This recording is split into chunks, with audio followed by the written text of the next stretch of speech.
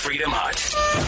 A murder and riot wave hits America. A hydroxychloroquine video of doctors pulled off the web. Attorney General Barr crushing libs on Capitol Hill, and so much more coming up. This is the Buck Sexton Show, where the mission is to decode what really matters with actionable intelligence. One small step. Make no mistake. America, great. You're a great American again. The Buck Sexton Show begins. Former CIA analyst. Former member of the NYPD. He's a great guy. It is Buck Sexton. Now. Welcome, my friends, to the Buck Sexton Show. Thank you for being here. I missed you all yesterday. I was out in the countryside. I wish I could say it was, or rather, I could try to say it was family business, but it was family fun. Hanging out for my dad's birthday. We had a great time. Yesterday was one of those days, though, that I very much wanted to be at the microphone. I wanted to be able to address what was going on because of the madness happening all weekend. The Oakland rioters setting a courthouse on fire. A BLM protester killed for pointing a loaded weapon at somebody who had nothing to do with the protest in the street, breaking the law. A series of riots in Portland and Seattle. The madness just continues, and Democrats are doubling down on all of it. We keep reaching the point where we would think, hold on a second, they can't really defend this, right? They must recognize that this, if nothing else, put aside the destruction, the violence, the immorality, the lawlessness. If nothing else, it's a political liability for them. Doesn't that matter more than anything else? Well, it's not a liability as far as the Democrats are concerned if they can just gaslight you into thinking that it's not happening. If they can pretend that the riots in Portland and Seattle are the result of the deployment of federal law enforcement instead of federal law enforcement being a response to it. So they're trying everything. We need to be prepared right now and until this election for the most consistent stream of just the lies that will be told will blow your mind.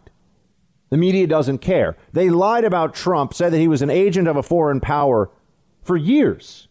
They have no remorse about that. The only part of that story, the Russia collusion fairy tale they're sad about, is that it didn't end with the president removed from office and perhaps even thrown in prison. That's the only part of that story that they find in any way displeasing. They love the fact that they used that at a time of tremendous American prosperity, at a time of amazing relative peace and sanity in this country, that they created out of just whole cloth, a fabrication. The president was a puppet of Putin and a traitor to his country. But I want to focus in, if I can, on, because there's two components to this. And Jerry Nadler, who is a joke in every respect, not a funny one.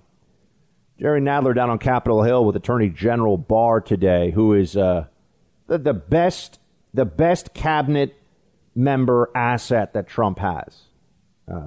Pompeo is good. You know, Pompeo is kind of the Scottie Pippen to Attorney General Barr's Michael Jordan. I mean, Pompeo is good, but Barr is better. And the way that he's able to deal with these Democrat assaults, we'll talk about that later on. But Jerry Nadler even conflated these two issues of police, federal law enforcement deployment against the rioters and deployment against violence in cities. So these are two different efforts, but they both are tied together in that the Democrat narrative about cops is the reason we are seeing this surge, is the reason we are suffering through this right now. So let me focus on the violence part of it for a moment. I often talk to you about the numbers here in New York City because that's where I am. That's where I grew up. I worked for the NYPD, and I know the numbers here quite well. And they often lead national news broadcasts. So you'll see that New York is up substantially in homicides, in shootings from the same period last year. And we're now in the 7th month of the year. So this isn't like lining up the second week of January and the second week of January and saying, oh, there's a 20% spike in shootings and the spike is 3 more shootings, right? That's not necessarily, or that's not statistically significant at all. We're 7 months in and we're seeing that it's bad in New York. But I'm here to tell you, my friends, the violence is bad in a lot of cities right now, comparably when you compare it to last year. Violence is up. And when I say violence, I'm talking about homicides, shootings and murders that are overwhelmingly with guns. So really the most disruptive violence in urban areas of the country. Up in Los Angeles, Chicago, Houston, Phoenix, New York. And those are just the ones that come to mind. I mean, Miami, you sit here, I looked at the numbers over the weekend, and we are seeing a spike in violent crime in every major city in the country that at least I was able to check out the numbers on. And that's also assuming that all these numbers are really, especially when you're talking about shootings, are really compiled in an accurate and timely fashion. There's a reason that this is happening. There's a reason the country is going through this right now, and it is because of the Democrat Party. There's no other thing that you can point to. And in fact, if you look at what should be happening from a pure numbers and statistics point of view, the country has been on lockdown for months. So you would have far fewer people, far fewer targets for criminals to go after during that period of time. So you would expect that when we have lockdowns in March, April, into May, and still a continuation of lockdowns at different levels right now, while you have all of that happening, shouldn't murders be way down in cities? We've all been stuck indoors for months. How can it be that in a year-to-year comparison, murders are up 30%, 40%, in some cities as high as 50%? And you start to look at the week-to-week comparisons in June and July when lockdowns in some places have ended, and it's up 150, 200% week-to-week, checking 2019 against 2020. There's no way that the Democrats can explain this. And I would say this to you. It seems so obvious that your mind might fight back against this. You might think, and this would be reasonable, well, there must be something else going on here because Democrats have to, they had to know at some level that what they're doing is going to lead to this, that we would be in this situation where the American people are seeing just how reckless and dangerous and stupid the anti-cop narrative really is. But to that, I would tell you, no, don't give them that much credit. Don't assume the genius of your enemy when he's proven to you his stupidity time and time again. Right? What the Democrats are good at is force, lies, narrative creation, and street thuggery. That's what we've seen this year. There's not necessarily a lot of evidence to suggest that they're excellent political strategists. Let's remember, these are the same people who put forward Hillary Clinton and were sure that she was going to win. Okay? So they're wrong sometimes. And I think that they very well may have been way off the beaten path with this decision to fully back in an election year the mob. Right? And look, the Democrat Party is the mob, but they would have to understand at this point, they would have to realize that swing voters in key states are going to see what they're doing and say, hold on a second, I don't want these lunatics to be in charge. You could assume that they would know that the Democrats would understand that, but I think you'd be wrong. I think that a lot of members of the Democrat Party, particularly in the Congress, are honestly quite dumb. I think that they're venal. I think that they have no ability to look beyond the immediate news cycle, never mind even the election cycle. And they just allow the media and Twitter, particularly Twitter, not really Facebook, to determine a lot of their posturing and their positions. You know, the mob, if you allow the mob to tell you what to do, you're always going to be lurching from one thing to another because the mob doesn't have a moral or even strategic core. It's just the consolidation of rage and anger. That's what's mobilized within the Democrat Party right now. So I think the Democrats have put themselves in a very difficult spot with this. You know, that's also why they're trying to focus so much more on COVID, because you can't hide from these numbers. You can't hide from the surge in crime and murders. They can try to lie about it. They can, but ultimately it's indefensible. And so they've now put themselves in a position where, as I've been saying, they're on defense on this issue, and they got a little too used to being on offense with the criticisms of COVID response and also the racial demagoguery that the Democrat Party has engaged in when it comes to police and law enforcement in this country.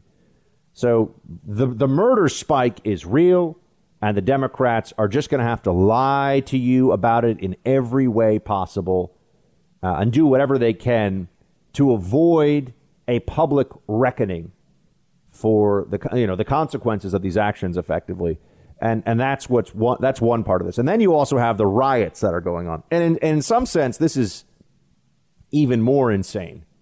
Right? On the crime issue, what they'll do is what de Blasio, the mayor here in New York, is doing, which is to claim that there's a lot of complicated factors with crime, and they're just going to hide behind that.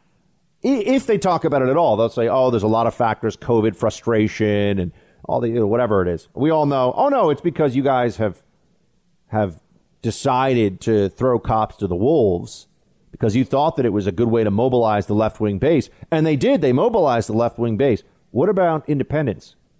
What about the people that Joe Biden's going to have to win in Ohio, in Michigan, in Pennsylvania, in Florida, who are seeing what's going on and saying, these libs are nuts. These Democrats are crazy. Not a very good strategy. Not a very good idea.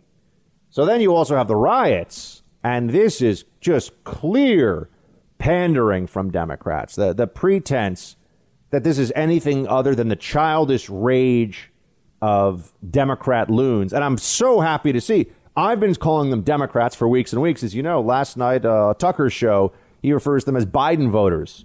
Who's been calling them Democrats and Biden voters from the very beginning? Yours truly. This is how we should refer to them. This is the way to go. This is how we should do things. Because otherwise it gets lost in this, they're anti-fascists or they're these radical revolution. No, these are Democrats. Democrats who believe that the Green New Deal will save the world, that listening to Greta Thunberg on scientific issues is smart, that socialism will make the country richer, better, and more prosperous, and that Joe Biden is an intelligent and worthy man who should lead the country. They believe all that stuff. They also think that police are racists who kill black men routinely and without consequence, unarmed black men routinely and without consequence. And that's a lie. In fact, one of the most important statistics that you may have heard during Attorney General Barr's testimony in front of the Democrat lunatics on Capitol Hill is that, according to the Washington Post, there have been 8 total unarmed black men killed by police this year. And that includes people who are unarmed but in the process of assaulting police officers. That's what all these protests were about? 8? Every individual who is harmed by police, whether it's lethal abuse of force or even much less than that, should be held to account. But we have national convulsions and the need for constant conversation in the media when we have 8 unarmed black men, 11 unarmed white men killed by cops. So that means that almost 1 million law enforcement officers should be slandered by the media. This is reckless and absurd and disgusting beyond words. But here's where we see it, friends. Here's where we are. Dig in for the fight. There's no other option right now. You're going to have to fight for the truth every day from now until Election Day. You're going to have to be ready to be called all kinds of names. You're going to have to deal with, if you want to have conversations about this, if you want to get out there and knock on doors or hand out flyers or just post on your social media, or you're going to be open about giving money to a political campaign or candidate, be ready for them to throw everything they can at you. And they're going to unleash hell. We need to unleash hell in response, or else they're going to get their way, which is what this is ultimately all about. The lockdowns, the riots, it all recedes when Joe Biden wins. That's the plan. We know this. And remember this. It doesn't recede because they want us to return to normal. It will recede because then their guy will be in a position to mandate through the force of government what they want to achieve through threats of force right now. That's all. That's the plan. We are seeing it. It's up to us to defeat it. And the first step in that is knowing your enemy. You're in the Freedom Hut. This is the Buck Sexton Show podcast. It is true. There's violence across the whole country. Do you disavow the violence from Antifa that's happening in Portland right now? That's a myth that's being spread only in Washington, D.C. About Antifa in Portland? Yes. Sir, there's videos everywhere online. There's fires and riots. They're throwing fireworks at federal officers. DHS is there. Look online. It gets crazy, Mr. Nadler. Jerry Nadler, member of Congress, who was making a fool of himself today on Capitol Hill by going after the Attorney General, not on policy differences, really going after the Attorney General, Bill Barr, as a person, as if he's going to undermine the credibility of this impeccably credentialed, successful lawyer who was already the Attorney General under a previous administration, and nobody thought that he was a hack then.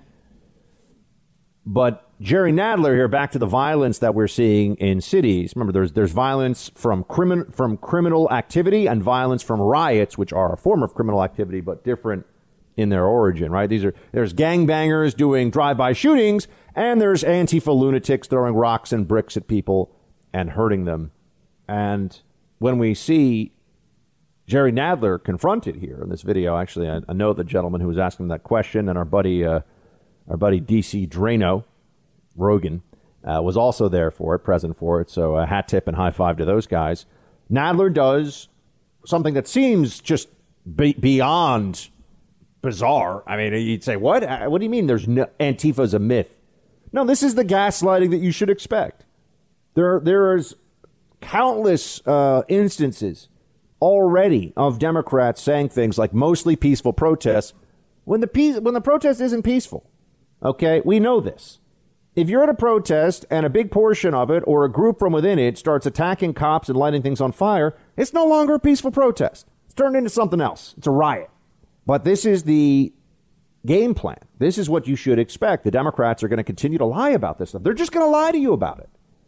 They're going to say it's a myth. It doesn't exist. They're going to gaslight you. They're going to do everything in their power to make sure that they are not held to account by voters who see what's happening in this country and say, the Democrat Party's insane. Okay, good to know. I think I'll remember that when they've got, Joe Biden out there saying, vote for me, I'm Joe Biden. I did a great thing once in a place with the thing, fourscore and life, liberty, and the thing. That's what they want for you. That's the guy they want in charge of the country. They think they tell you he's going to do a great job. He's going to be fantastic. Just put him in power, folks. That's probably the biggest lie of all they're telling these days. Thanks for listening to the Buck Sexton Show podcast. Remember to subscribe on Apple Podcasts, the iHeartRadio app, or wherever you get your podcasts. You look at words from Nancy Pelosi. What does she say? She says, this is all Trump's fault. If we were in power, none of this left-wing terrorism would be happening right now. So their messaging is coming from different angles, but it is very well coordinated. And it's this. They're going to hold you hostage. They're going to hold you, the American people, hostage until you give them power. And one more thing about this. How do I know that they just want power? Because normally protesters have some kind of demand, right? There's something that would stop their protest because, maybe a policy change. But that never happens. Yeah. Even when Portland defunds their police, it doesn't stop the mob. They continue because it's power that they're after. You've got to think of, that was Congressman Crenshaw, and he gets it. You've got to think of this mob as a symbiotic organism to the Democrat Party. They are the shock troops, the paramilitary arm, whatever you want to call it, but they're working together. The only way that you see a cessation of any of this is if far left-wing Democrats are in charge. And now you might say, hold on a second, Buck. Well, wasn't there a BLM movement during the Obama administration? And wasn't there Occupy Wall Street during the Obama administration? I'd say, yes, that's right, there was. And they were trying to demand things from the Democrat Party in power, while also silencing voices of opposition and threatening those who opposed the Democrat Party, but they were trying to pull it further left, right? And that was a time of particular anger among Democrats too. They wanted Barack Obama to go even further toward socialism and statism. But now, right, they're out there. They're not just trying to pull the Democrat Party further left. They want the Democrat Party to be back in charge, so they feel an even greater urgency. Otherwise, how can you explain this? What has changed in Seattle and Portland that make these places so we're going to pretend this isn't linked to the election? Oh, they're still going to act like this is about George Floyd's killing? You've got a bunch of predominantly white protesters, rioters. I do it too, because you read the word enough. This is how propaganda works. You read it enough and you'll use it. You have these lunatic rioters out there who are predominantly white that they don't care about George Floyd. They engage in this kind of protest as a part of Democrat left-wing culture. This is a social activity for them. This makes them feel good. This gives them purpose. This also gives them an outlet for what is very clearly a derangement in the era of Trump that is, I would say, a visible mental illness. I mean, these people are actually nuts. So to think you should go and burn down a federal courthouse, why are they doing that? Why do they keep trying this? Why do they light a courthouse on fire in Oakland? It's happening in all of these cities all across the country, cities run by Democrats. Now, I do think that at some level, the Democrats who are savvier understand that they can't control this mob. And so there are those that recognize this is a liability, but a loose cannon can still fire at the enemy, right? Even a loose cannon is dangerous. It's dangerous to everybody, but you just hope that it goes off when it's pointing at the other guys. And now we get to tactics. I think that's a good way to transition into it. I see you have 3 federal agents, and Attorney General Barr mentioned this today during his testimony, 3 federal agents who may be permanently blinded, and we don't know yet, and we don't know the extent of it, may be permanently blinded by the Antifa Democrat base using lasers to fire into the eyes of these federal law enforcement officers. Now, it is already a very serious federal crime, as it should be, to fire lasers up at helicopters or pilots because it can completely disorient and blind them very easily. And the federal penalty for that is severe, as it should be. I mean, people should go to prison for a long time for doing that. It would be like someone's driving a car and you think it's funny or think it's a form of protest or whatever to cover up their eyes while they're on the highway going 80 miles an hour. Does anyone think that's funny? No. Does anyone think that should be anything other than punished to the fullest extent of the law? Of course. Well, no, Democrats in this case think that it's funny, and they think that it should be allowed. They think that firing lasers in the eyes of federal officers, possibly blinding them, is an acceptable form of, quote, protest. I say that this is malicious wounding, and if I thought that somebody was firing lasers into my eyes and I had a sidearm, I got to tell you, I would draw down. I'd say, you do that again. Oh, I'm sorry. I'm supposed to risk being blinded? Blind. Going through the rest of your life blind. Because some psycho lib crybabies who watch too much Jimmy Kimmel and Colbert at night stop playing video games in the morning so they can run out and play make-believe revolutionary, and they're going to blind a federal law enforcement officer? I don't think so. The consequences for this should be severe. You had dozens of law enforcement officers in Seattle alone who were 59 cops was the number I saw who were seriously hurt over the weekend. And in response to this, you know what the Seattle City Council's come up with? They've banned the use of non-lethal or less than lethal crowd control measures. That's right. That's what they've done. They have decided that you're not allowed, if you're cops, I'm talking about now, your cops are not allowed to use pepper spray, tear gas, anything like that. So take away their tools. Just turn it into a free-for-all wrestling match where the bad guys get to use batons, bricks, bags of feces, lasers, fireball bearings with slingshots. which have, gone deep into the skin of federal officers. I mean, they're firing weapons at people. They're trying to blind people. And morons like Pelosi and Nadler are acting like this is, a civil rights protest, that these are moral giants who are speaking up for the oppressed. The Democrat Party is disgusting right now. Disgusting. And the people who support it are being disgusting. Oh, but anything in the era of Trump, whatever it takes, whatever we need to do, it's just lies. You know what they're saying the problem is here now? Because there's too much video. As much as the media, they're lackeys at CNN, another place, just full of just the worst, the most superficial, vapid morons on planet Earth are anchors and correspondents at CNN and MSNBC, but CNN's worse. The worst. The absolute worst. You know what they're all claiming now? The Democrat Party, along with them, Democrat members of Congress, Pelosi and Schumer and the rest of the disgusting moron brigade. They're claiming that the problem here is Trump. That's right. These cities are up in flames. There are riots happening, in some cases, for weeks and weeks on end. And the problem is Trump. You're in the Freedom Hut. This is the Buck Sexton Show podcast. This is not a Republican or Democrat issue. This is about America and the proper role of law enforcement. I hate to say it, but it looks like this president is doing a dress rehearsal for martial law, sending in federal forces to take over police duties in city after city for political purposes. It is frightening, and it's making things worse. It has not improved public safety. It has decreased public safety. There you go. There you have a perfect example of what I'm talking about. That's the mayor of Seattle.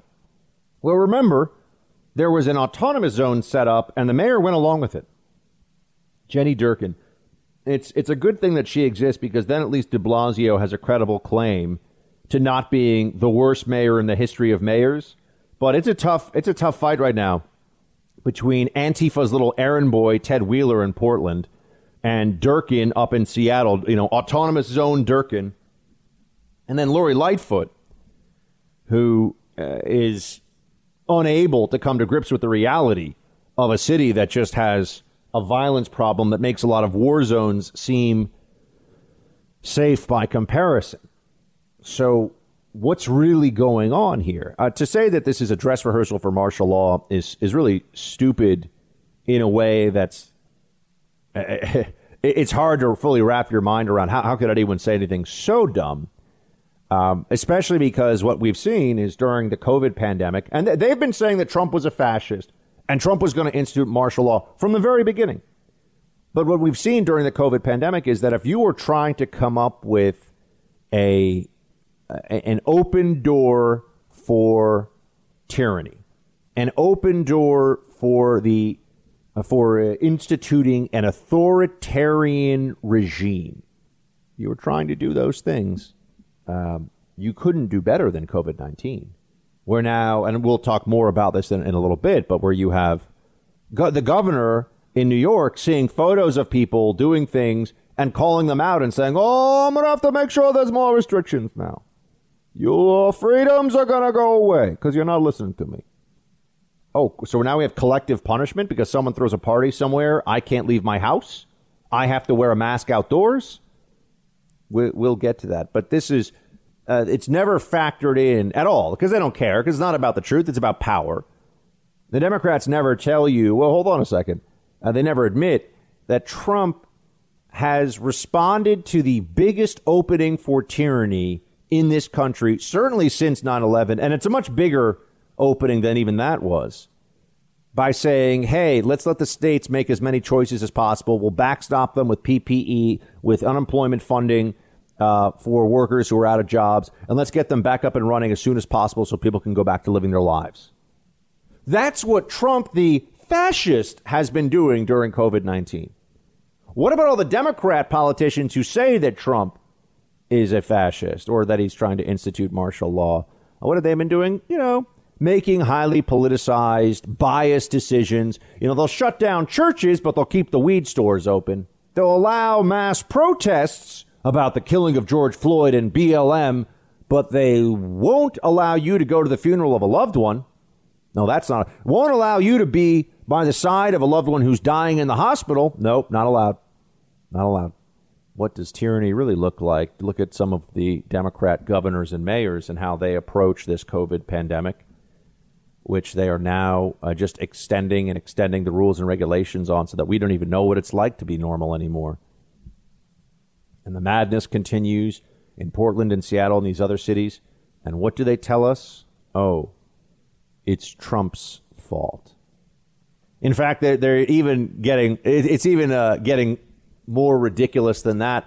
I saw NBC News running a story just yesterday. NBC News. Oh, it's a serious news channel. You got to remember, these big news channels, they used to have the audience all to themselves for news, and they don't anymore. And they're really just the vanity news divisions created by corporate entertainment conglomerates for the amusement of their executives and to make them seem like a more serious and more worthwhile brand. NBC News full of jokers, full of clowns. These places are not impressive. Don't ever think that, because it's the three letter broadcast networks, ABC, CBS, NBC, they're the serious. No, they're exactly the same as CNN. It's all the same now. Same as CNN, same as MSNBC, because the world of news has been so. Well, it's that it's been exposed. It's not really corrupted. We just know what the truth is now. Thank you in large part to social media, because these idiots tell us who they are. And then they say, I didn't say that I'm a Democrat. Oh, well, we can read your Twitter feed there, buddy. But what did they say at NBC News? They focused on how right-wing extremism is a rising threat in America. Oh, they're going to do more of this. Get ready for it. This is going to be, it's straight out of the playbook. At a time when the left can no longer ignore. It's just too much. It's too heavy a lift. The lie is too complicated.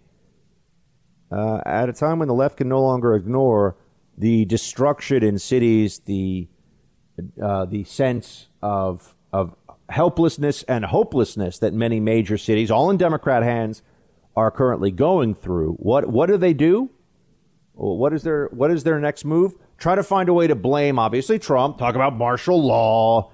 Yeah, that's right. Federal officers enforcing the law is martial law. No, it's just the law. Democrat idiots.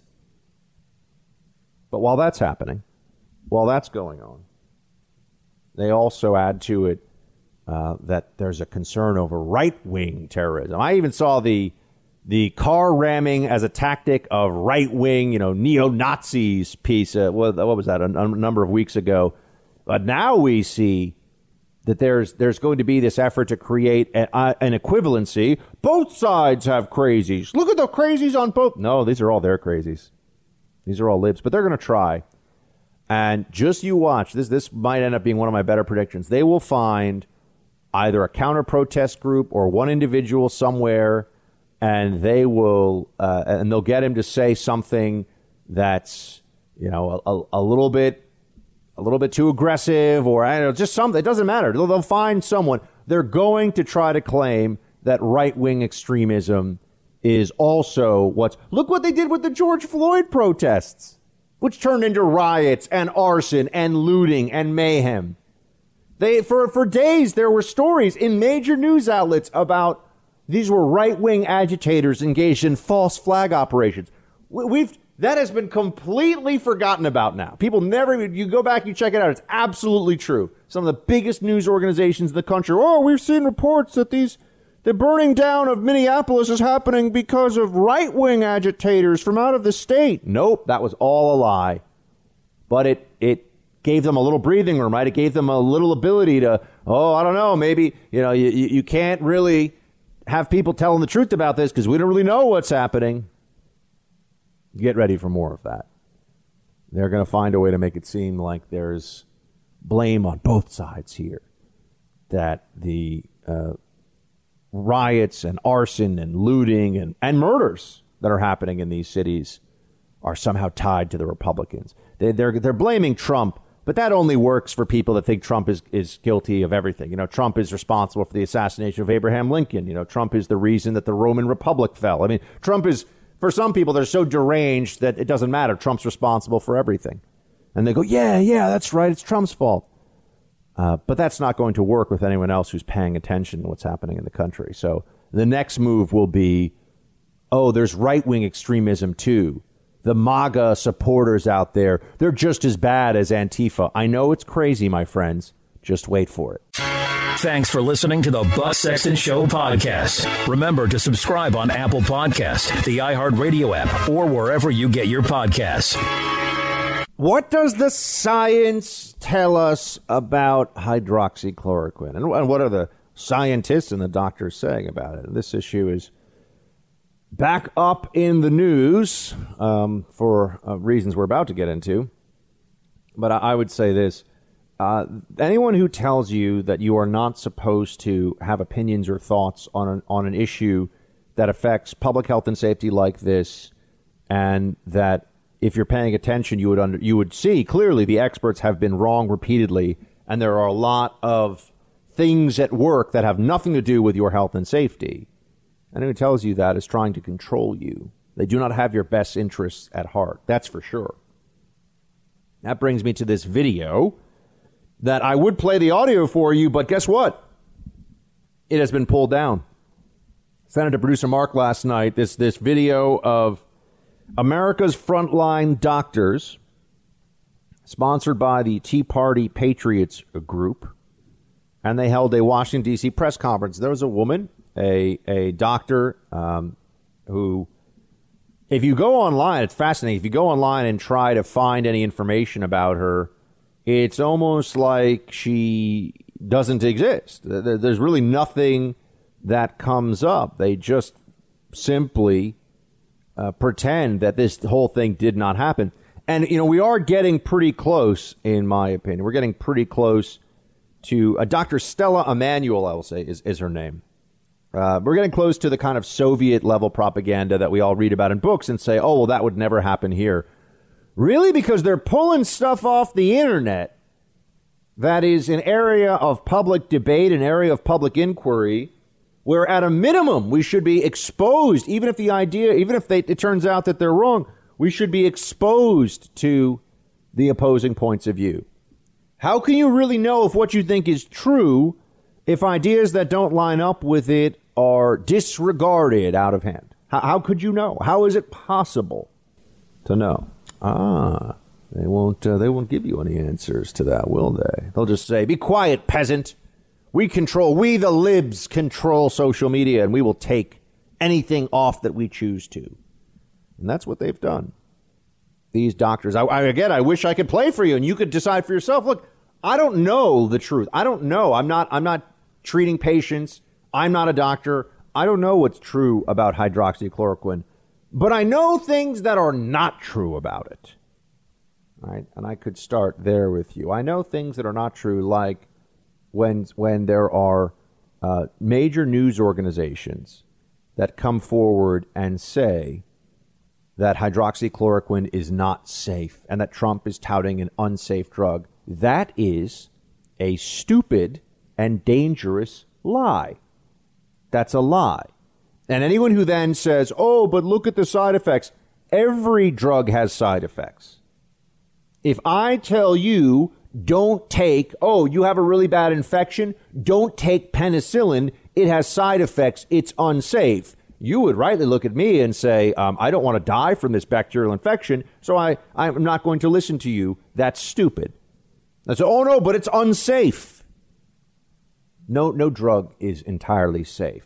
Here's an interesting fact. Water, if you drink too much too quickly, water can kill you. Water is lethal. That's a true statement. Depends on what I say about the water, right? Obviously, you can drown, but I'm actually talking about just ingesting too much. You can die from drinking too much water too fast. Does that mean water is unsafe? No, it's a stupid thing to say. That's what Democrats are doing with hydroxychloroquine. Yeah, there are side effects. It has saved. This is a drug that in some places, in some countries, is over the counter. It's a drug that has saved millions and millions of lives from malaria for over 60 years. Malaria is one of the worst public health scourges in the world, which would be a lot less bad if we hadn't had the panic from the environmentalist leftist libs over DDT, but that's another conversation. Oh, the Pink Paradise put up a parking lot. We need to save the earth, save the trees, no DDT.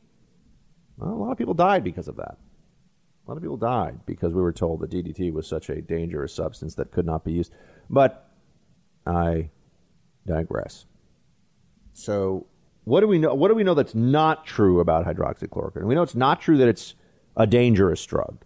It's a drug. All drugs have interactions. All drugs can be toxic at certain doses, and there's always the possibility that someone has an adverse reaction. That's not the same thing as it being dangerous. You can die from eating shrimp if you're allergic. That doesn't mean that shrimp is dangerous, right? It would be a lie to go around saying, oh, you eat shrimp, you're going to die.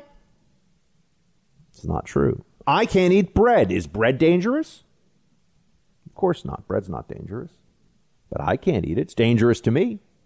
But it's not a true statement to make, but they will do it anyway, right? That's what they're doing with hydroxychloroquine. So we know that that's one area.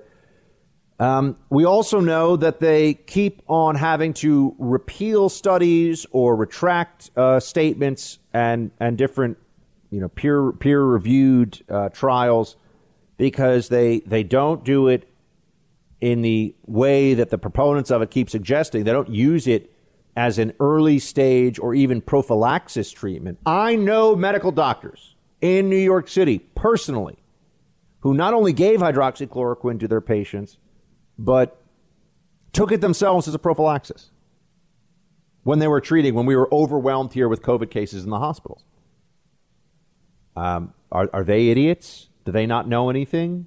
And the ones that I know are doctors with impeccable credentials that went to top schools and had fantastic board scores for entering medical school. I mean, I'm just telling you, these are really impressive people, and they gave it to their patients and they took it themselves.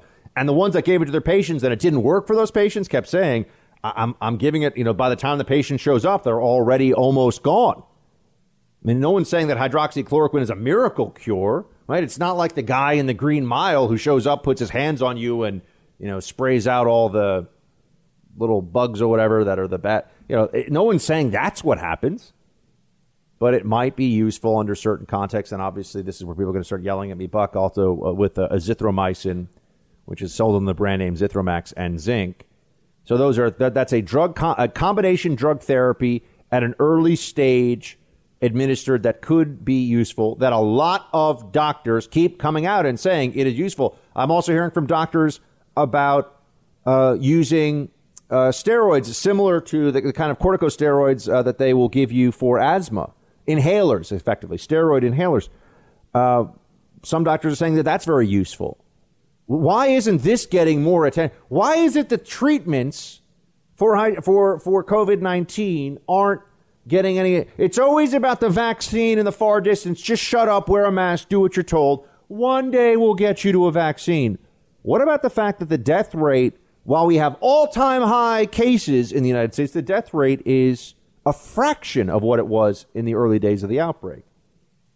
Now, I know there's a lot of different reasons why. How old are the people getting sick? How healthy were they to begin with?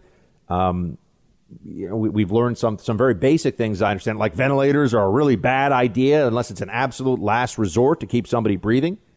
Right? These are things that doctors have been finding out, but how are we treating this now? What is the protocol for treatment if somebody goes in the hospital with COVID-19?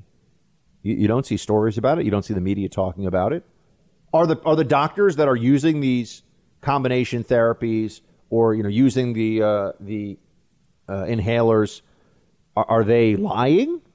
Is that what are they lying? Is that what we're being told? So I'm out here, I'm asking these questions, and I have people who are absolutely convinced that they're really smart, and they believe that a cloth mask worn loosely around their mouth that was probably made in China will protect them from a virus that's less than a micron in size and freely flows in the air, including through the mesh of a mask.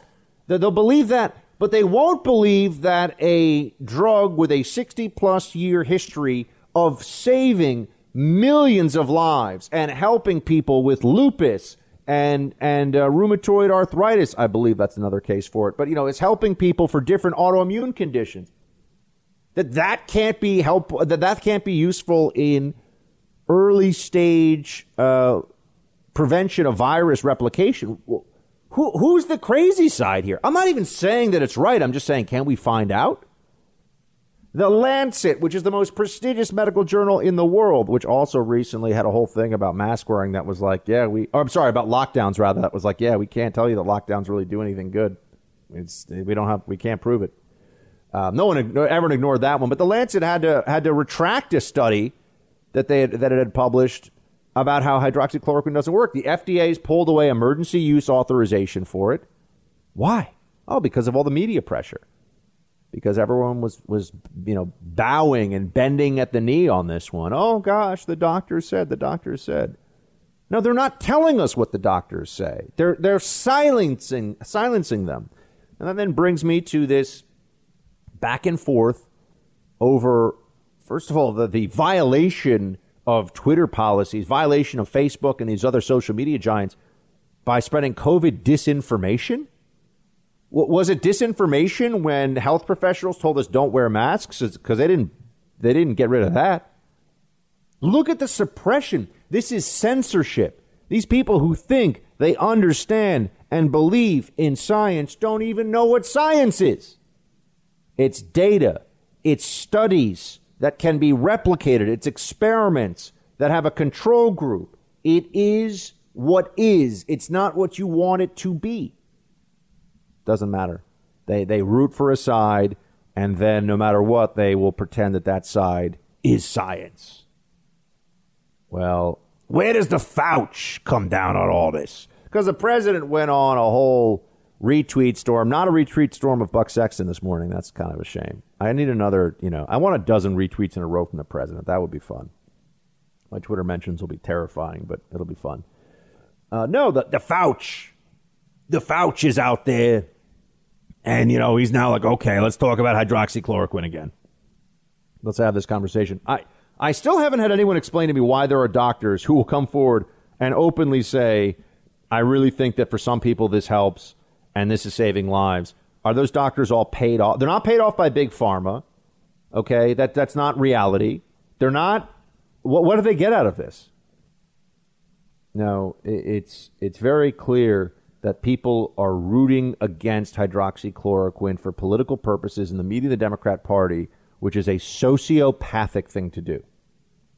We should at least find out real answers here. Saying the FDA pulled its emergency use authorization, that's because the media was all, oh my gosh, it causes heart attacks and people are drinking fish tank cleaner and oh, Trump said this and it's reckless. And the government bureaucracy goes, okay, well, I don't want people showing up at my house like they do at the DHS chief's house. I don't want people, threatening me and my family and my kids because I want to let people use hydroxychloroquine. So I'll pull the FDA authorization from it. These libs are completely insane, folks. They don't care how many people suffer because of their beliefs. They honestly don't care. I care about all the suffering that's happening in the country. I want people to be safe. I want crime to end. I want riots to end. I want COVID to end. That's what I want. That's my first priority. Those are my priorities, even more so than President Trump getting elected. Now, I know you'd say those things are very much linked, but I'm just telling you, if I could wake up tomorrow and, and we had to have a different president, but COVID is gone, the economy's up and running, everyone is safe in the cities, or at least we go back to a greater degree of safety in the cities, I'd say, okay, I want results. I want results that maybe only Trump will be able to give us going forward. But I just mean theoretically, that's what's most important for me. It's not about picking a team. It's about what's best for the country, what's best for the American people. The other side is like, no, we're in power. If I can't have it, nobody can. If I'm not playing with the ball all the time, I'll take it home with me. If I'm not in charge, no one gets to be in charge. That's their approach, even on issues of medicine and science. You're in the Freedom Hut. This is the Buck Sexton Show podcast. Do you think, given what we're seeing with an increase in cases, that the recovery could be in jeopardy at all, the economic recovery? I don't think so. I think the recovery has been very strong. We've set record job numbers. We've set record numbers. Whether it's a pure V or a little bit less than that, I think it's going to be very good. If therapeutically we come up with some answers very quickly, which I think we will, then you're going to have a tremendous recovery. Likewise with the vaccines, if you do that by the end of the year, that's ahead of schedule, substantially ahead of schedule, and it's ahead of anything that's ever taken place in terms of vaccines before. So I think if those things happen, if just one of those events happen, you'll go right back into that V, and I think you're probably in the V anyway. I really do believe a lot of the governors should be opening up states that they're not opening. And we'll see what happens with them. But a lot will have to do with the fact that therapeutically, I think you can have some great answers. Vaccine-wise, likewise. We'll certainly hope so. Notice how the Democrats have put themselves in a position where, look, let's just call it what it is. They're rooting for at least the vaccine to be delayed until January. Imagine that they have all of these imagine rather that they have the possibility of putting out one of these vaccines to 100 million Americans in October. That would be the earliest that it might be available, but imagine that. And it turns out that they think it has very high efficacy. Now, whether you believe that that's going to end this or not, or whether it's going to be seasonal, just put that aside for a moment. Think of what that'll do to the markets and to optimism, to jobs. Democrats are against it. They don't want that to happen. They want it to be delayed. That's right. We have a race for a vaccine to a pandemic that is killing a lot of people in this country and has killed a lot of people and is still a concern for all of us, either as individuals or also for our loved ones who are at higher risk. And Democrats are, well, let's not rush this thing too much. Let's not get too far ahead of ourselves. And so that's why Trump is pushing for, we're going to make vaccines even before we know they're good to go. We're going to make vaccines. And that way, as soon as, they're going to pre-deploy this thing so that as soon as they get the clearance that, yes, this works, yes, this is safe, they're going to go out there and start vaccinating folks. Play 13. We're mass producing all of the most promising vaccine candidates in advance so that on the day one that it's approved, it'll be available to the American people immediately, and we'll probably have a lot of other people throughout the world. The world is suffering from this China virus. That's certainly going to be a different version of the October surprise, right? You get a vaccine deployed before this election, or even know that it's about to be deployed. That changes a lot of the perception. And so then you have to really ask yourself, are they rooting for success here? No, you hear a lot of partisan stupidity instead from people like Representative Cohen of Tennessee. Play 6. A lot of people don't wear masks because they think Trump says you don't have to. They think it's macho. They think it's MAGA or something, and they're being rude and they're spreading coronavirus when they're asymptomatic to other people. I was hurt and shocked when I heard that Tennessee might be the explosion point, the next explosion point, because our governor's not ordering people to stay at home, to wear masks, to close bars. We need decisive action from our governor. We need decisive action from our president. We are seeing people die. I mean, he's a moron. We're just gonna keep on going through this. Wear a mask and the virus doesn't get spread. That's a lie. That's just not true. Does it mitigate the spread a few percentage points? Maybe. This is rooting for failure, folks. This is what Democrats are doing. Rooting for failure. Thanks for listening to the Buck Sexton Show podcast. Remember to subscribe on Apple Podcast, the iHeartRadio app, or wherever you get your podcasts. All right, but in the meantime, how do we treat the COVID cases that are out there? How do we try to keep the death toll as low as possible? The Fauci is loose. He's out there making sure, look, I know you saw the pitch. It was not good. It was not a good pitch. It went over there, it's like, here I am, supposed to be throwing it over home plate, and instead, it's like I threw it to China. It didn't work. It was bad. Now I sound like the president talking about China, but it was bad. I had a bad pitch. And then the in-style cover, maybe posing for fashion magazines right now is not a top priority for me as the number one epidemiologist expert in the public eye, yada, yada, all that stuff. But he got pressed by George Stephanopoulos this morning.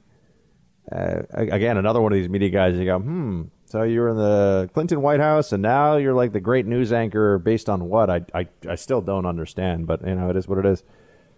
Some people get lucky in this life, folks, and you know what? You just want to say, all right, well, if they can get lucky, I guess other people can too. More talented, worthier, better folks can get lucky. All of us can get quite lucky. He was asked, the Fauci was asked this morning about this tweet storm from Trump on hydroxychloroquine. They pulled down this video. I watched the video. I can't play it for you. They pulled down the video of these frontline doctors who had this press conference where you had a particularly one doctor who, as I said, you can't even find anything about her online. And we're being told that this had to go. This had to be taken offline because it's misinformation. This is censorship, pure and simple. There are plenty of docs, more docs. You know, do you have doctors coming forward saying, you know, rub some rhubarb on your arm and COVID will go away? No. OK, you have a lot of MDs who have come out who said they have used this and it has worked. Now, maybe it's anecdotal. Maybe they just got lucky in those cases. But we should at least be able to talk about this and know, don't we all want treatments to save lives from COVID? No, the answer is a lot of Democrats are like, that really makes things harder for us. We really want maximum suffering. And it's a horrible thing to say, except it is the truth. That is what Democrats have put themselves into. As that is their position on this. But the Fauci was being asked some questions. You know, this is where you're going to get. This is on ABC, the morning show over there, and this is where they set the consensus so that all the libs in Malibu and the Hamptons who are wear a mask, social distance, yeah. Wear a mask. All of them know where they're getting their marching orders. From the Fauci on ABC, he's asked about masks by Stephanopoulos. Play 8. I have to have you respond, first of all, to those tweets from President Trump that were taken down overnight. First, on that one that said you don't need masks, there is a cure. It's called hydroxychloroquine. Can you just clarify for our viewers the best scientific guidance we have on masks and hydroxychloroquine? We should all be wearing masks outside, George. This is something that, as you heard Dr. Birx mentioned when she was making a comment, it's very important. There are certain fundamental things we should be doing, particularly if you happen to be in an area where there's viral activity. Wear a mask all the time when you're outside. Social distancing, 6 feet at least. Avoid crowds. Close bars in areas where there's viral activity, and do hand hygiene. There's no question about that. So that's something that's not really arguable. I think it is arguable. I think it's arguable. Fauci, hold on a second. Wear a mask. He said very clearly, wear a mask outside at all times. Where's the science to support that? And I mean this. Since when were we told you got to wear a mask outside all the time? What if I'm walking alone on the street? There's nobody near me. I'm still supposed to wear a mask? That's lunacy. Lunacy. This is about control. This is about, they say jump, you say how high. They say do push-ups, you say how about 100. There's no science backing this up. He just said wear a mask outside all the time. That's new. That was never what the consensus, such as it is within the scientific community, was. That's absurd.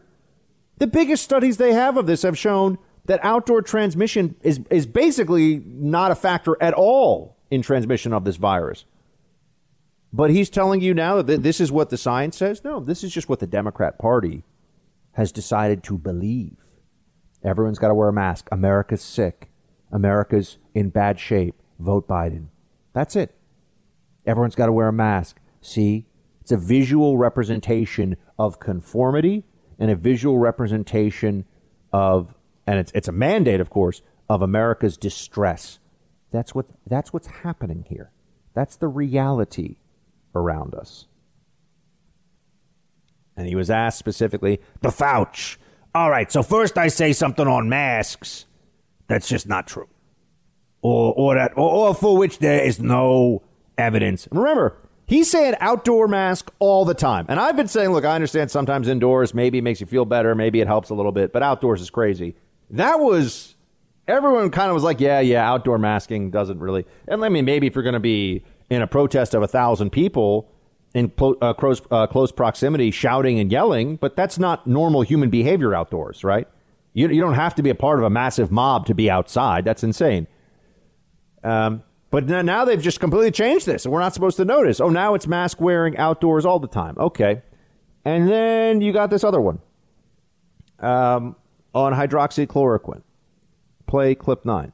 How about hydroxychloroquine? The president promoting the effectiveness of hydroxychloroquine. We know the FDA has recommended against emergency use. Right. Right, exactly, and I go along with the FDA. The overwhelming prevailing clinical trials that have looked at the efficacy of hydroxychloroquine have indicated that it is not effective in coronavirus disease. Can he explain more? First of all, I hate this. I go with the FDA. No, we don't want to hear that you go along with the massive federal bureaucracy. We want the reasons. I go with the bureaucracy is not science, but let me put that aside for a moment. Are there substantial clinical trials where this has been used early stage in COVID or as a prophylaxis in COVID? I have seen, and I asked that question honestly. Please send it to me if I'm wrong. I've seen 0 clinical trials of that. 0. What I have seen are a lot of studies where they give people who are deathly ill with COVID-19 hydroxychloroquine, not with zinc, not with the azithromycin in combination, and people die, and then we're told, oh, it doesn't work. All right, well, that's not the use case from the beginning, from the doctors who say it works, has not been that.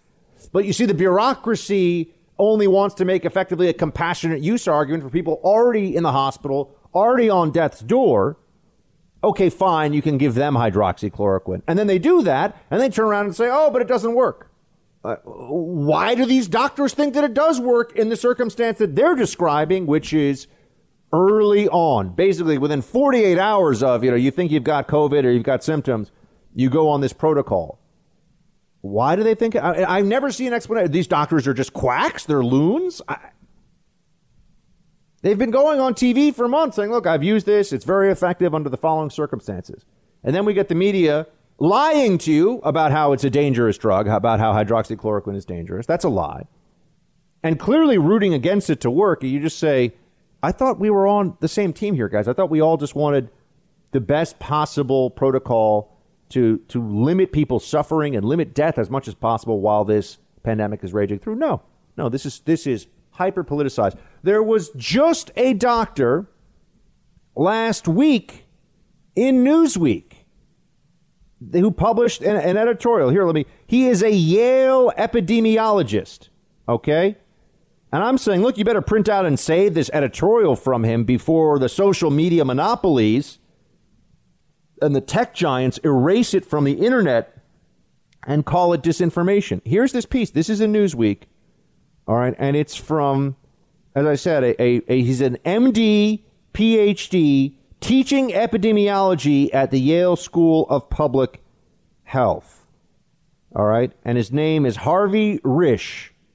And he says the following. As professor of epidemiology at Yale School of Public Health, I've authored over 300 peer-reviewed publications and currently hold senior positions on the editorial boards of several leading journals. I'm usually accustomed to advocating for positions within the mainstream of medicine, so have been flummoxed to find that in the midst of a crisis, I am fighting for a treatment that the data fully support, but which, for reasons having nothing to do with a correct understanding of the science, has been pushed to the sidelines. As a result, tens of thousands of patients with COVID-19 are dying unnecessarily. Fortunately, the situation can be reversed easily and quickly. I'm referring, remember, this is in Newsweek, Professor Risch, MD, PhD, Yale School of Public Health, over 300 peer-reviewed articles from this guy. Unbelievable. This is where we are now. Let me keep going with this. You should hear more of this editorial. I am referring, of course, to the medication hydroxychloroquine. When this inexpensive oral medication is given very early in the course of illness, Before the virus has had time to multiply beyond control, it has shown to be highly effective, especially when given in combination with the antibiotics azithromycin or doxycycline and the nutritional supplement zinc. On May 27th, I published an article in the American Journal of Epidemiology, Early Outpatient Treatment of Symptomatic High-Risk COVID-19 Patients Should Be Ramped Up Immediately as Key to the Pandemic Crisis. That article, published in the world's leading epidemiology journal, analyzed 5 studies demonstrating clear-cut and significant benefits to treated patients, plus other very large studies that showed the medication safety. End quote. Where's the Fauci? I want to hear. The American people deserve to have this esteemed MD, PhD from Yale University, who's written 300 peer-reviewed articles. They need to hear from him and Fauci at the same time. You know, we should have him and we should have Fauci on TV, present their cases, and let's see who's right. Fauci told you these are facts, and the media doesn't want you to remember them. Fauci told you that the virus was going to be no big deal. Fauci told you not to wear a mask. Fauci told you the lockdowns would be short and limited. Fauci told you that we were flattening the curve in places like New York. Flatten the curve. It flattened New York. Everyone got infected, basically, or, you know, a huge portion of the city got infected. It's quite an epidemiology breakthrough. And I continue here with this piece. Physicians who have been using these medications in the face of widespread skepticism have been truly heroic. They have done what the science shows is best for their patients, often at great personal risk. I myself know of 2 doctors who have saved lives of hundreds of patients with these medications, but are now fighting state medical boards to save their licenses and reputations. The cases against them are completely without scientific merit.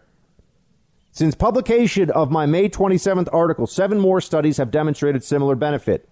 In a lengthy follow-up letter also published by AJE, I discuss these 7 studies and renew my call for the immediate early use of hydroxychloroquine in high-risk patients. These 7 studies include an additional 400 high-risk patients treated by Dr. Vladimir Zelenko with 0 deaths, 4 studies totaling almost 500 high-risk patients treated in nursing homes and clinics across the U.S. with no deaths, a controlled trial of more than 700 high-risk patients in Brazil with significantly reduced hospitalization and 2 deaths among 334 patients treated with hydroxychloroquine, and another study of 398 matched patients with in France, also with significantly reduced hospitalization risk. My letter was published. Even more doctors have reported to me since then their successful use of this. Beyond these studies of individual patients, we have seen what happens in large populations when these drugs are used. These have been natural experiments. In the northern Brazil state of Pará, COVID-19 deaths were increasing exponentially. On April 6th, the public hospital network purchased 75,000 doses of azithromycin and 90,000 doses of hydroxychloroquine. Over the next few weeks, authorities began distributing these medications to infected individuals.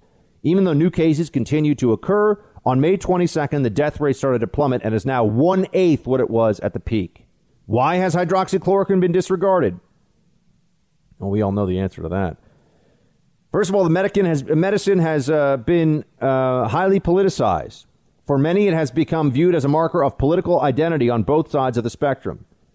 Nobody needs to remind them that that is not how medicine should proceed. We must judge this medication strictly on the science. Secondly, the drug has not been used properly in many studies. Hydroxychloroquine has showed major success when used early in high-risk people, but as one would expect in an antiviral, much less success when used later in the disease course. It has demonstrated significant benefit in large hospital studies in Michigan and New York when started within the first 24 to 48 hours after admission. We got to get into this some more. You're in the Freedom Hut. This is the Buck Sexton Show podcast. So I really mean this. Now, I know I usually don't read you big chunks of an editorial, and I understand that we were getting pretty in the weeds with that one, but is he crazy? Is he lying? What is it that Dr. Fauci knows that this esteemed, highly credentialed medical doctor does not know. What is it? I mean, I'm really serious about this. Why is Fauci so dismissive? All the data, all the science. Really? Because this guy seems to thoroughly disagree. No, but Democrats know that to create a false perception of scientific consensus is a very powerful tool for policy and for control. There are questions. I don't know. I'm not telling you that we have already proven that hydroxychloroquine can do X or Y or Z. I don't know. But I do know this. The people who are telling you that it is clearly worthless have lied to you. They are lying to us. And they have a very large incentive to continue that lie going forward. Thanks for listening to the Buck Sexton Show podcast. Remember to subscribe on Apple Podcasts, the iHeartRadio app, or wherever you get your podcasts. One of the retweets from the president also accuses you of misleading the public on many issues. You've been at the NIH since 1984. Yeah. You've advised 6 presidents. Can you continue to do your job when the president of the United States is publicly questioning your credibility in this way? You know, George, I don't know how to address that. I'm just going to certainly continue doing my job. I don't tweet. I don't even read them. So I don't really want to go there. I just will continue to do my job no matter what comes out, because I think it's very important. We're in the middle of a crisis with regard to an epidemic, a pandemic. This is what I do. This is what I've been trained for my entire professional life, and I'll continue to do it. To the charge you've been misleading the American public? I have not been misleading the American public under any circumstances. Let's talk about... He has not been misleading the American public. That's interesting because they definitely misled us on masks. Don't wear masks. There's no benefit. Oh, no, just kidding. Don't wear masks because we're running out of them. Now it's please wear masks. Oh, no, actually, you better wear a mask or else. That's misleading, folks. We were misled. They misled us. We are in day 130-something of lockdown. They said... 15 days to flatten the curve. We're at 130-something and counting, and it's not going away anytime soon. We've been misled all over the place, which anyone can plainly see. But here we are, being told more lies. We're not supposed to pay attention to it somehow. Not supposed to pay attention at all. I think that we're pinning a lot of hopes here on turning this whole thing around with the president and Operation Warp Speed. Play clip 3. Operation Warp Speed is funding a historic portfolio of highly promising vaccine candidates. In addition to our $1.6 billion investment in Novavax, we've issued a $483 million contract with Moderna, a $1.2 billion contract with AstraZeneca, a $465 million contract with Janssen, and just last week, a $1.95 billion agreement with Pfizer. Tremendous progress is being made with all of those great companies. A groundbreaking agreement with Pfizer includes a guarantee to deliver 100 million doses shortly after the vaccine's approval, almost immediately, with the option to purchase an additional 500 million thereafter. $500 million, billions and billions of dollars, all of it going for that game changer of a vaccine. Game changer, right? So let's hope that they are able to pull this off. Even the Fauci is out there saying, look, I don't want to get anybody too excited. Calm yourself a little bit. But yeah, it is possible, maybe sort of a little bit, there's going to be a vaccine at some point in the future. And then you're not going to love me anymore. You're not going to put me on the covers of magazines. I'm going to be very sad. Very sad. Play clip 5. When I say I'm cautiously optimistic, I mean that. The reason I say that is that the phase 3 trial, as you know, started yesterday. The early data on phase 1, which was fundamentally safety, but it was enough for us to see the kind of response that this vaccine induces in an individual. And it induced a level of antibodies, which are the proteins that fight the virus, at a level that was quite high in the sense of it was comparable, if not better, than what we see in the recovery from natural infection. And that's really one of the issues when you're dealing with vaccines. If you can induce a response that's at least as good as natural infection, that is a good predictor that you're going to have a vaccine that works. Obviously, the proof of the pudding is you've got to do the trial. It's a large trial. 30,000 people are going to be in the trial. That will give us the answer. And yes, I am cautiously optimistic that as we get into the late fall and early winter, we will have an answer, and I believe it will be positive. Let's all hope so, my friends. We get a vaccine. It'll be hard even then for libs to lock us down and ruin our lives. You're in the Freedom Hut. This is the Buck Sexton Show podcast.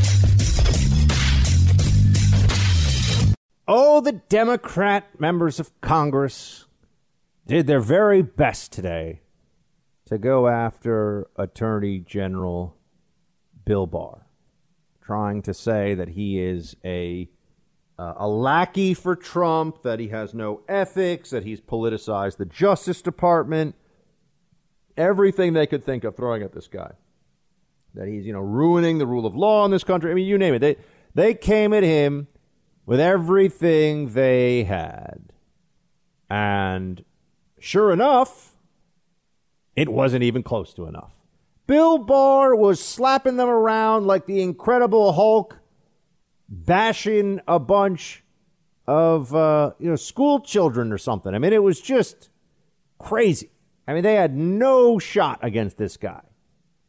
They had no shot against him. I mean, it was watching a bunch of third-tier lawyers who have just been little quislings to the Democrat Party their whole lives, getting schooled on logic and reason and argumentation from a guy who, gets it done. And now let's get to a little exchange here that's an example of this. Mr. Attorney General, would it be accurate to say that it's this administration's responsibility, and of course you're part of the administration, to see that federal laws are upheld and that the federal property is secure and safe and protected? Is that correct? That's right, Congressman. They're sort of distinct missions. One mission is to enforce federal law. And by the way, the federal government is the sovereign of the United States. We have two sovereigns here in the United States, and we enforce the federal law all over the country. Every square foot of the country, we enforce federal law. The other is protecting federal property, and specifically U.S. courthouses, which are the heart of federal property in all 93 jurisdictions in the United States. And we have the obligation to protect federal courts, and the U.S. Marshals specifically have been given that obligation. Federal courts are under attack. Since when is it okay to try to burn down a federal court?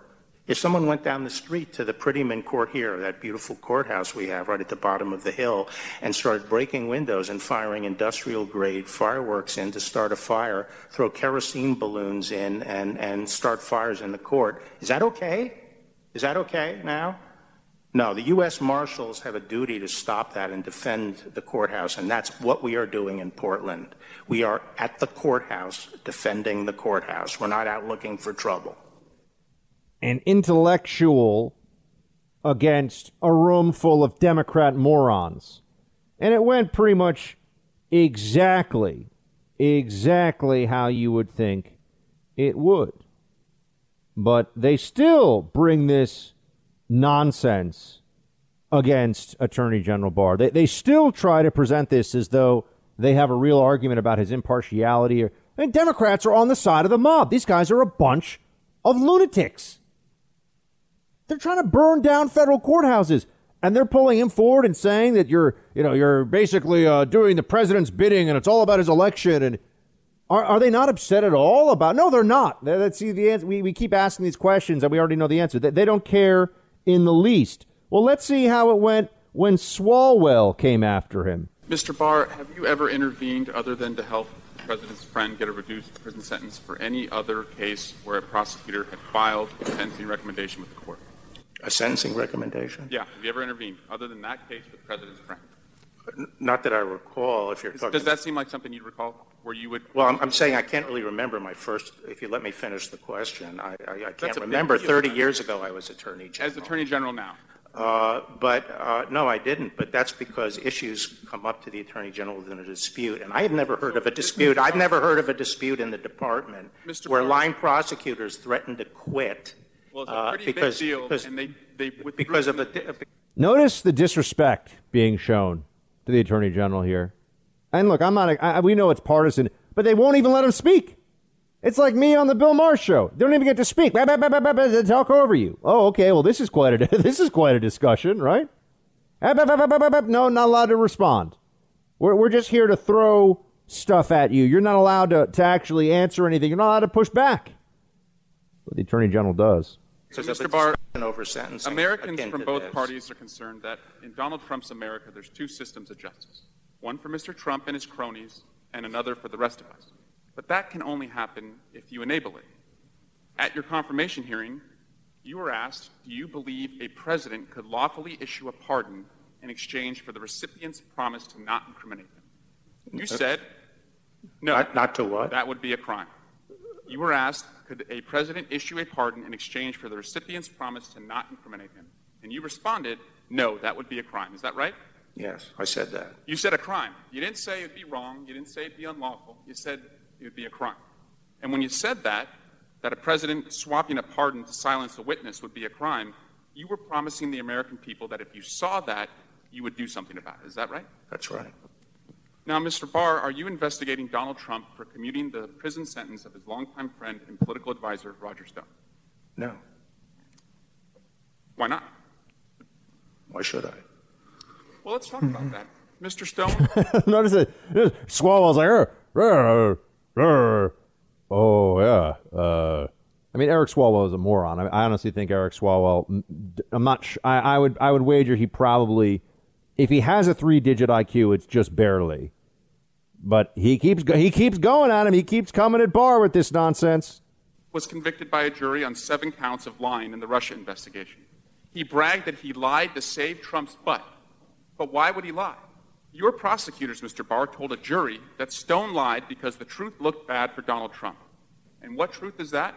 Well, Donald Trump denied in written answers to the Russia investigators that he talked to Roger Stone during the time Roger Stone was in contact with agents of a Russian influence operation. There's evidence that Trump and Stone indeed did talk during that time. You would agree that it's a federal crime to lie under oath. Is that right? Yes. It's a crime for you, it's a crime for me, and it's certainly a crime for the President of the United States. Is that right? Yes. So if Donald Trump lied to the Mueller investigators, which you agree would be a crime, then Roger Stone was in a position to expose Donald Trump's lies. Are you familiar with the December 3rd, 2018 tweet where Donald Trump said Roger Stone had shown guts by not testifying against him? No, I'm not familiar with that. You don't read the president's tweets? No. Well, there's a lot of... That's another... You don't read the president? No, he's the Attorney General, man. He's got a lot of things going on. Trump tweets all the time. No, he's not familiar with the random tweet that you pulled out of thin air. Swalwell, you abject moron. No, let's really dive into this. Get out the popcorn, folks. Let's really enjoy this one for a moment. Evidence in the president's tweets, Mr. Attorney General, I think you should start reading them because he said Mr. Stone showed guts, but on July 10 of this year, Roger Stone declared to a reporter, I had 29 or 30 conversations with Trump during the campaign period. Trump knows I was under enormous pressure to turn on him. It would have eased my situation considerably, but I didn't. The prosecutors wanted me to play Judas. I refused. Are you familiar with that Stone statement? Actually, I'm not. So how can you sit here and tell us, why should I investigate the President of the United States if you're not even aware of the facts concerning the President using the pardon or commutation power to swap the silence of a witness? Because we require, a reliable predicate before we open a criminal investigation. Boom. Swalwell, you idiot. What are you alleging? Nothing that he has alleged is a criminal predicate. Nothing that he has alleged is any evidence of any crime, but he's calling for an investigation. This guy is the member of Congress who, after Adam Schiff, is probably most famous for the Russia collusion lie. And this guy's a moron. This is what you're seeing. He's actually dumb. A little more. I just gave to you, sir. I don't consider it. I consider it a very Rube Goldberg theory that you have. Well, it sounds like you're hearing this. And by the way, if I applied this standard, there'd be a lot more people under investigation. Mr. Attorney General, the very same day that Roger Stone said that, Donald Trump. That's one of the no surprise. The true two standards of justice were really during the tail end of the Obama administration. Mr. Attorney General. Oh, you catch that one? He's like the two-tiered standard of justice came at the end of the Obama administration. Like Hillary. Oh, Barr. Oh, dude, this guy is, he is saying what needs to be said. The truth. And he's not backing down with all of these total and complete morons coming at him on Capitol Hill. You know, this is, just imagine if I wish the president I wish he had better people around him. I'm just going to say it. I mean, because look what happens when he does. Look at what happens when he actually has a smart person in a position of power in his administration who knows what they're doing. Smart people. That's what you want in your top advisory roles. That's what you want running your cabinet, running different agencies, rather. That's what you want. Let's turn to the... Not what he's really had, unfortunately. He's had a few, but few and far between. This is a reminder of how important it is. Michael Cohen case. Are you aware, sir, that Michael Cohen, after being released from prison, was asked to not engage with the media, including to write a book? Were you aware that that was going to be asked of him? Was I aware? Yes. No. Do you know if anyone else in your department was aware? Maybe I should tell you what happened. Why don't you tell us what happened? Okay. He was furloughed from the Bureau of Prisons. No. Why don't you tell us why he was asked? I will tell you.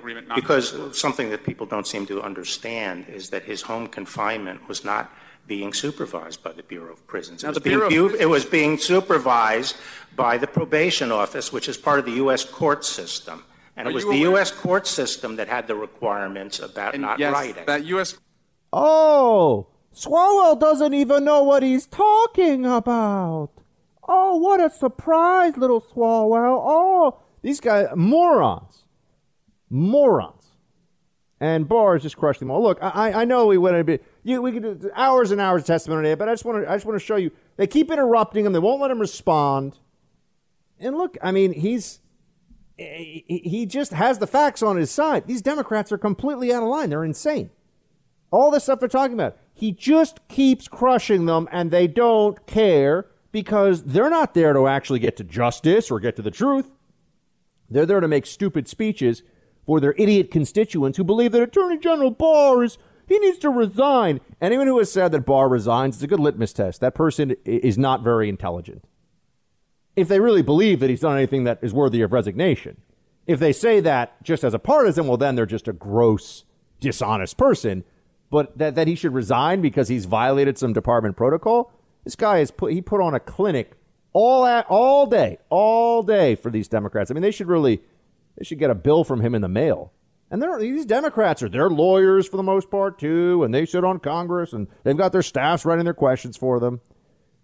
All nonsense. Now, I did have a tweet over the weekend, and I think I still stand behind it, folks, that even though Attorney General Barr is very squared away, I don't think the Durham probe is going to have any prosecutions of anybody whose name you know. That much I can tell you.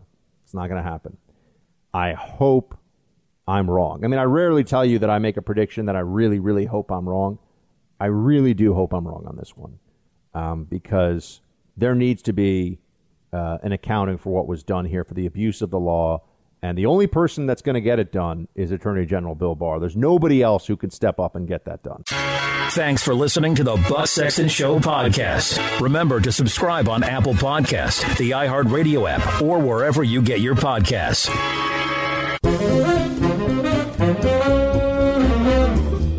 Team Buck, it's time for roll call.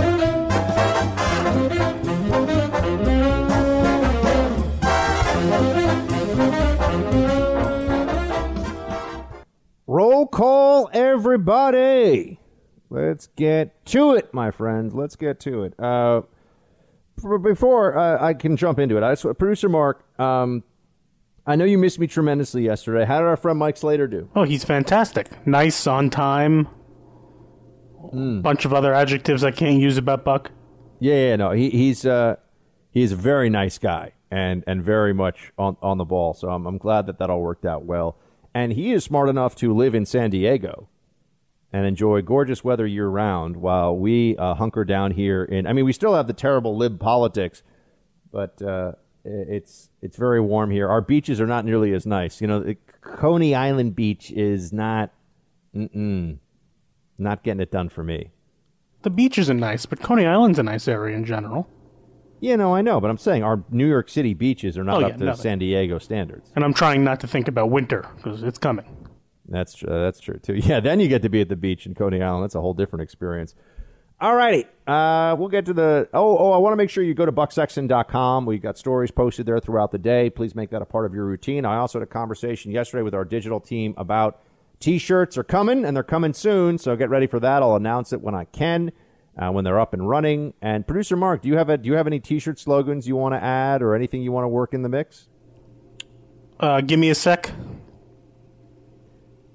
I see what you did there. See, for those watching it or listening at home, he's making fun of me because I often have to take a moment before we do a segment on radio to make sure it's the most perfect and amazing radio segment ever. And Producer Mark is always watching the clock, telling us that we have to be on time, that there is a deadline for this. Well, I speak for the listeners of the Freedom Hut. They want the show quicker, and I'm trying to get it to them quicker. That is true. You are their advocate in this regard. Otherwise, the show would probably go up at about 11 o'clock at night, and our radio stations would be unhappy because there wouldn't be anything to put on the air. So good to know that we do have to get it done, or rather, good to know that someone's making sure we get it done on time. Now, bucksexton.com. Also, please follow me on Instagram, Buck Sexton. I'll be doing more conversations with folks on the Instagram, Buck Sexton there. We're using social media more than ever here in the Freedom Hut, so please do give me a follow. And, are we doing the best radio and podcast in the country? Pretty much, other than Rush. So you got to check us out. And with that, we will get into our roll call. 844-900-2825, 844-900-BUCK. That's if you want. People love the voicemail box. And Producer Mark loves staying up super late to listen to all of your voicemails. So please. Today must be opposite day. Yeah, call us as much as you want. And Producer Mark loves it. He also likes it when you call him with any crazy theories about aliens and lizard people running the country and all kinds of stuff like that. That's what he gets really excited about. I can make you not be heard. Remember that. That's true. That would be sad. He has the power to mute. He could all of a sudden we'll just have dead air on the show. That could become the Producer Mark show pretty soon. Yeah. 844-900-2825 on that phone, and then on that voicemail box. And remember, teambuck@iheartmedia.com if you want to email us. Facebook.com/BuckSexton if you want to send us a Facebook message. And you can also send us messages on Instagram now. On the gram, as the cool kids call it. On the gram. Okay. First up here, Arthur. Fast forward to November. Joe Biden wins the election. Now the pundits at CNN and MSNBC begin to realize that their entire content platform and messaging has to change. But to what? The celebration of bashing President Trump on a daily basis is moot. Trump's tax returns? Mary Trump's tell-all book? Maybe for a bit, but what then? What happens to their audience? Will they survive? Well, Arthur, the answer is yes, they'll be just fine, because what they'll switch to is how Biden is going to save the country by doing the Green New Deal and amnesty, and it really will be, even more so than a Hillary presidency, a Biden presidency will be a continuation of the Obama administration. And as we know, Obama was very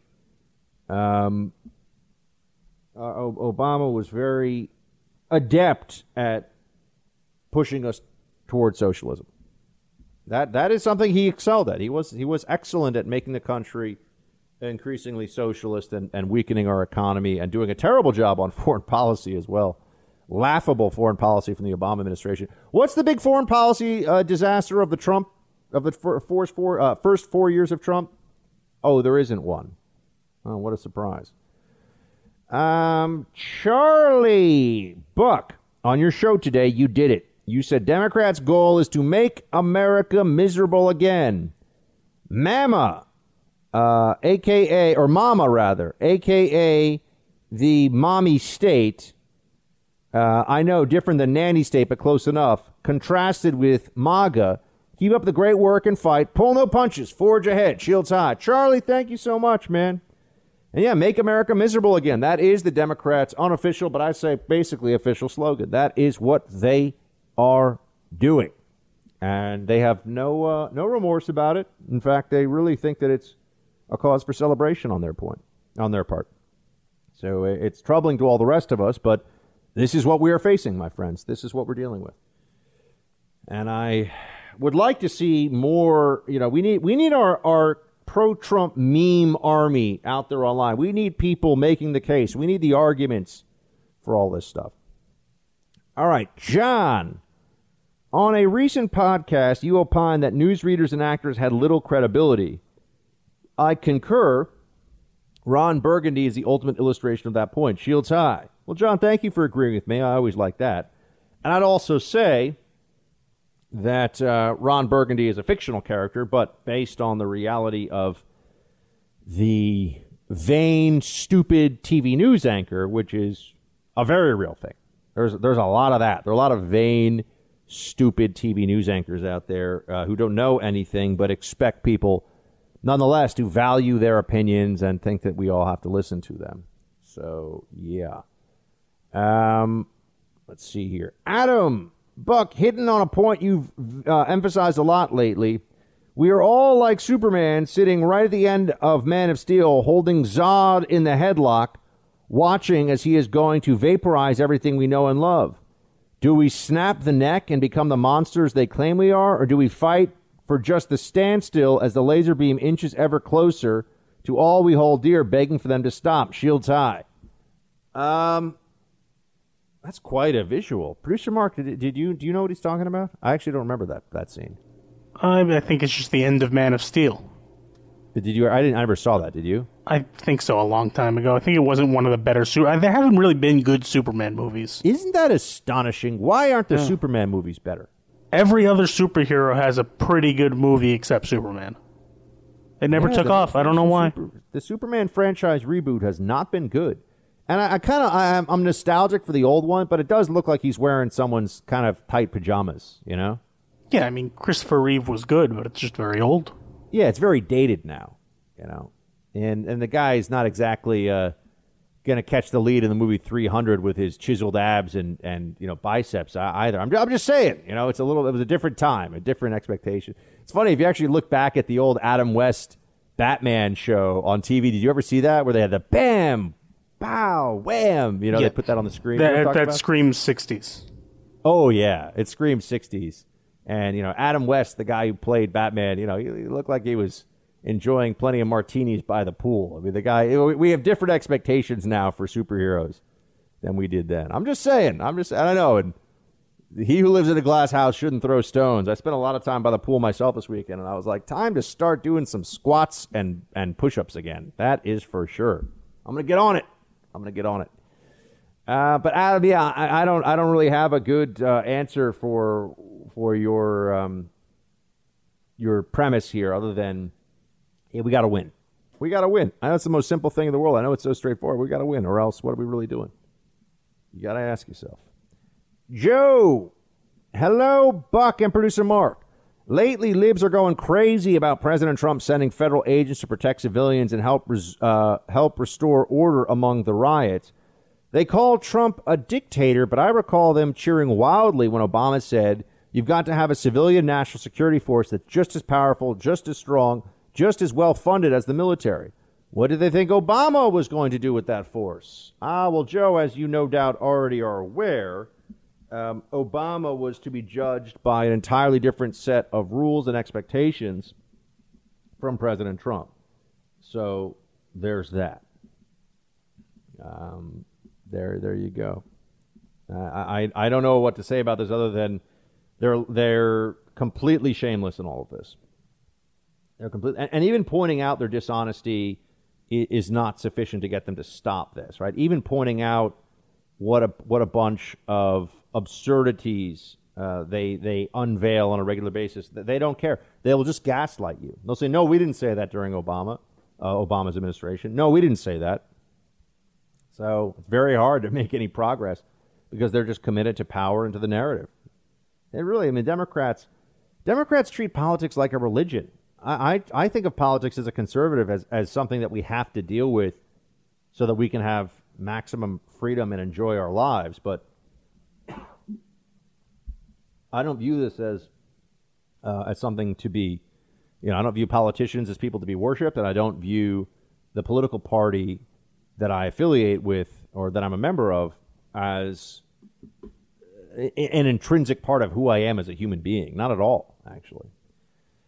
Let's see here.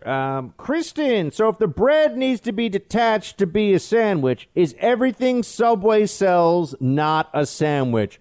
Boom, pow, wham. Producer Mark, take that. Is a taco a sandwich? How about a burrito? Maybe a wrap? Any of those sandwiches? I think we got to say that a burrito is a sandwich. How is a burrito a sandwich? It's a burrito.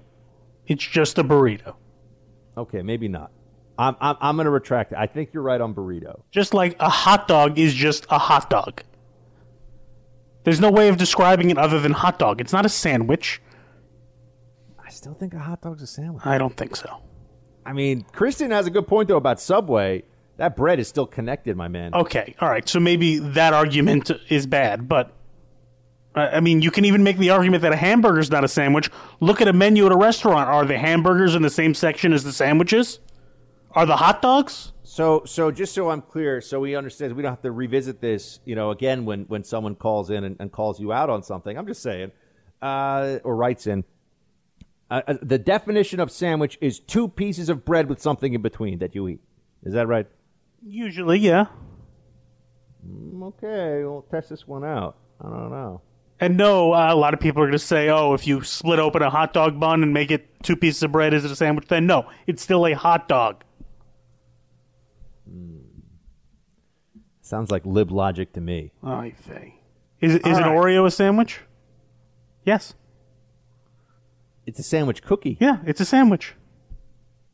Hot dog's not a sandwich. Do you know where the term sandwich comes from? No. The British Earl of Sandwich. True story. Good man. All right. Yeah, it's one of my favorite Earls. Sarah, we have more coming your way here. Hi, Buck and producer Mark. This is Sarah from Colorado, and I've been listening daily to your podcast since the beginning of the year. Love the show. I watched your Instagram live with Tallulah in your lap. Had to wonder if you held her there to hide the fat Thor. Wow. When my kids were little, I used to pose them in front of me when taking pictures to hide the mom pudge. Keep doing the good work, and I pass the buck every chance I get. Shields high. No, Sarah, I was not holding the dog in front of my belly. Good heavens.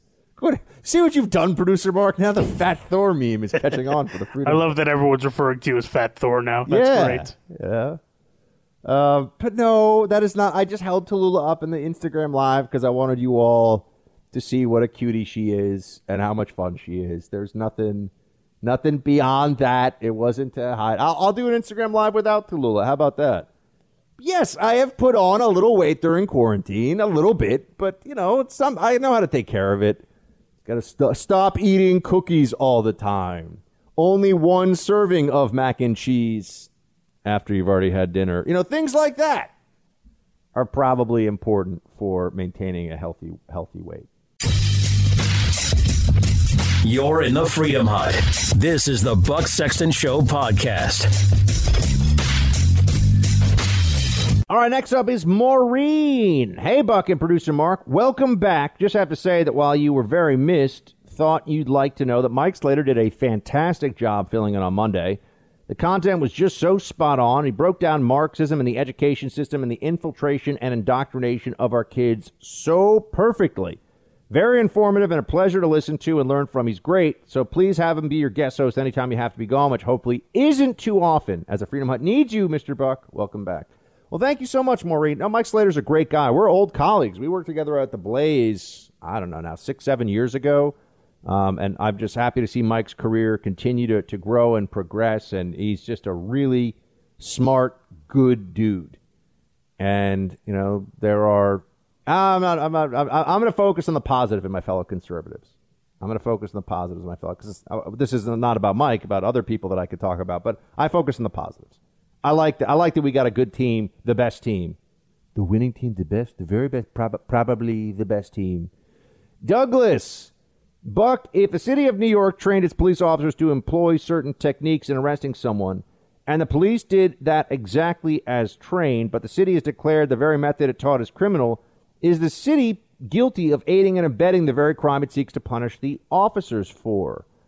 Douglas, that's an interesting question. I hadn't thought of it that way, but they would probably say the city has a kind of immunity against that because the law changed from when they had that taught to people. But I see what you're saying.